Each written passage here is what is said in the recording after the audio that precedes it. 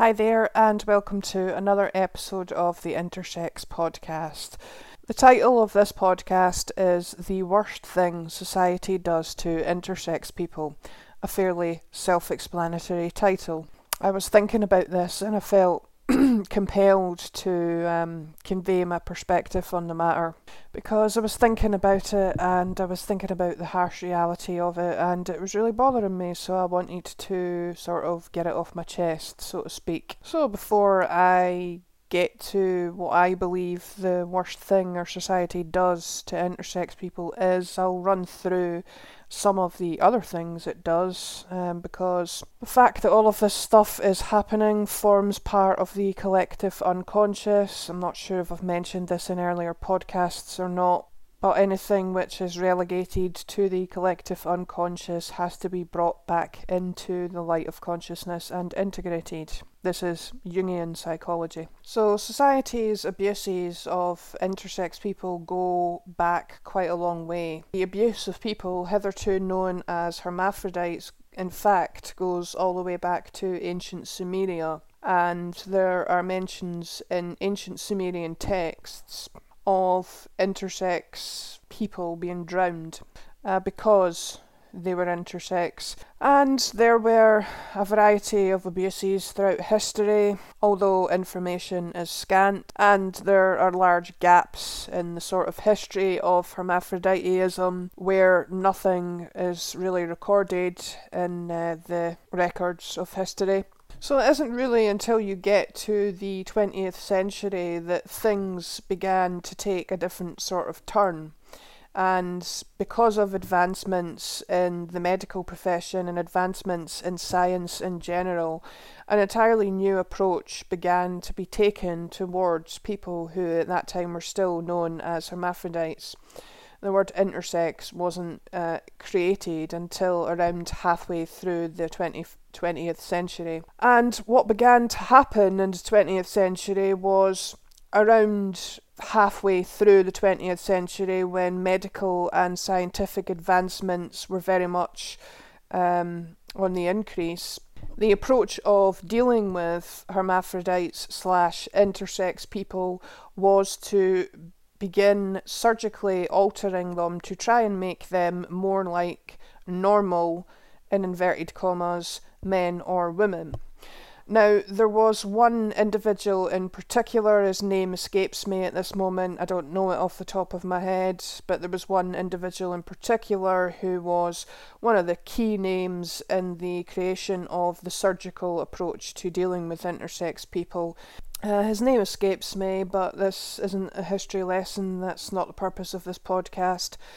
So the surgical approach to dealing with intersex people was created in the 20th century, and it was at this point that a large number of hermaphrodites / intersex people began to be forcibly sterilised. Now, there are a few different things which can be said about this. The medical profession claims that a large number of hermaphrodites / intersex people don't have any reproductive ability, although there are many intersex activists who would disagree with this and say that there is potential for reproduction there.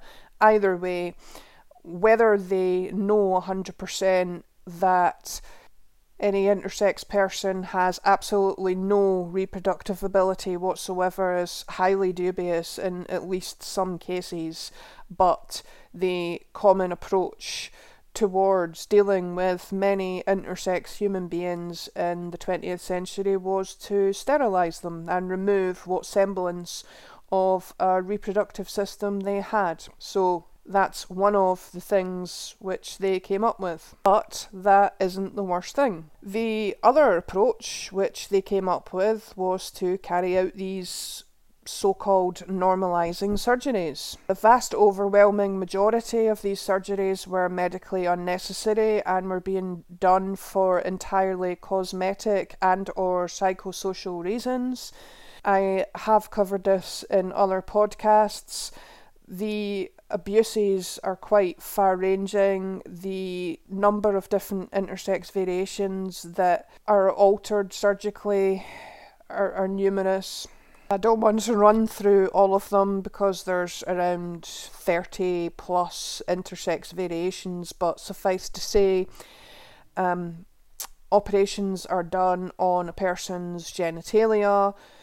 Sometimes this can go badly wrong and sensitivity is reduced drastically, and or the person is left scarred, things are left badly infected, etc., etc. Then there's the issue of removing things on the inside and sterilising people, as I just mentioned, and the whole thing is just generally repugnant and reeks of eugenics. But again, this isn't the worst thing. Also, bear in mind that all of what I've just mentioned, the normalising surgeries, it creates enormous shame within the person. It's basically a purging. It like purges the doctors involved of their suppressed shame and neuroticism relating to their own gender identity and projects it onto intersex people. And it's basically being done on behalf of society as well. So it's like a purging. It's an attempt to purge society of its collective neurosis relating to gender identity.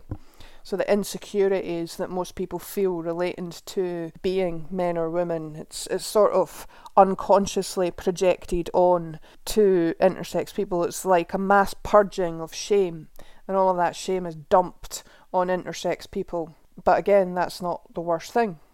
The medical photography of intersex people is another absolutely sickening and repugnant chapter in the history of intersex people. Very young children and babies are photographed at obviously ridiculously young ages. I've just said that they're babies. A large amount of this has found its way onto the internet, and recently I was shocked and sickened to discover that a certain amount of it has actually found its way onto YouTube.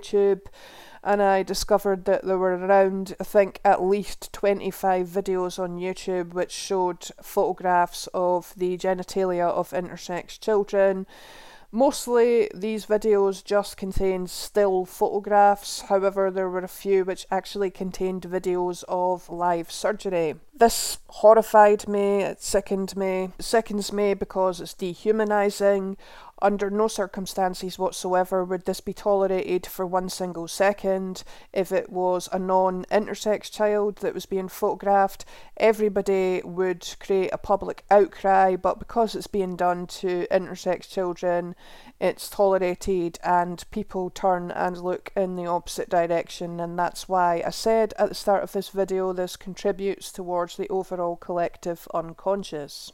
What I'm endeavouring to do here is shine a spotlight on that and get people to look at what they are trying to sweep under the carpet, for want of a better term. The next thing is to offer women the opportunity to abort their pregnancy if it turns out that the baby she is carrying is intersex. Now, this one was a relatively recent one because the technologies required to detect this in utero are obviously fairly sophisticated, advanced technologies. This wasn't available decades ago, but nowadays the technology is such that it is possible to tell whilst a woman is pregnant whether the embryo is going to have certain conditions, certain variations, certain differences.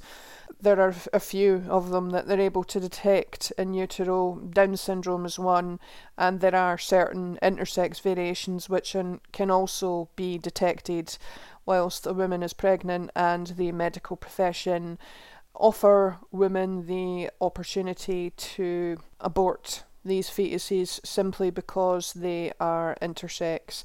Now, I don't know that much about the subject of how women are greeted when they first approach the medical profession to ask for an abortion, but the idea that somebody is allowed the opportunity to do this based on the physical characteristics or potential physical characteristics of the baby they are carrying is extremely disturbing to me.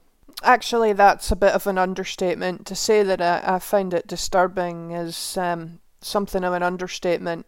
I basically see this as eugenics as well. The person is essentially aborting a fetus for having certain physical characteristics. The reason it's being done is because the child is intersex or hermaphrodite, whichever way you want to look at it, and that's not a viable reason. I have to wonder just how far the medical profession are willing to take this. If they found a way of detecting what eye colour the baby was going to have, and a woman said, well, I only want a child that's got blue eyes. If the fetus has either brown eyes or green eyes, then I want to have an abortion. Would they go along with that? I'm just curious to know exactly how far the medical profession would take it, or if the child had black hair, or, any physical characteristic that the mother didn't want. I wonder how far the medical profession would take it. Essentially what I'm getting at here is that the termination of a pregnancy because the fetus is intersex is the termination of a pregnancy based on the physical and harmless physical characteristics of the child, and that's eugenics.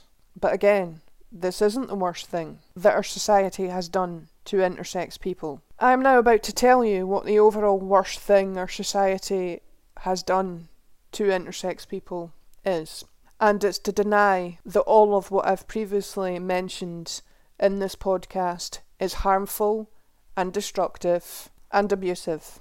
For someone like myself to have had approximately 4 different non-consensual surgeries carried out on their body before the age of 8, to have been paraded in front of dozens of doctors, have dozens of adult doctors looking at my private parts, touching my private parts, to have a glass dilator inserted into my body whilst under anaesthetic at the age of 4, to have a vaginoplasty carried out on me at age 4, to have what slim chance at reproduction I might have had taken away from me in the form of a sterilisation at age 4, to be taken into hospital and have all sorts of tests carried out on me over the course of 1 week without my consent and without even knowing what was going on, to be put through the severe and extreme separation anxiety I was put through at age 4 when I was taken from my mother, to have a dangerous chemical like chloroform used on me in the anaesthetic that they gave me when I was 4 years old, to have, probably, in all likelihood, medical photographs taken of me without my consent and without me even knowing it, to be denied going through puberty in a natural way and have to wait until I am well into adulthood before I even get an opportunity to get the hormones that I have to take because of their actions sorted out to any great degree, to go through all of that and at the end of it all still have people in the medical profession claiming that nothing has been done wrong and that the medical profession's conduct towards people like myself has been absolutely unimpeachable, just absolutely defies comprehension. The medical profession's approach to intersex people / hermaphrodites is nothing short of eugenics. Everybody knows that it's eugenics. Everybody knows that it's motivated by seeing people like myself as less human than the rest of the population, and yet it's still allowed to continue. And the steadfast denial of all of the human rights abuses that I have described in this podcast is the absolute worst thing of all that our society does to intersex people.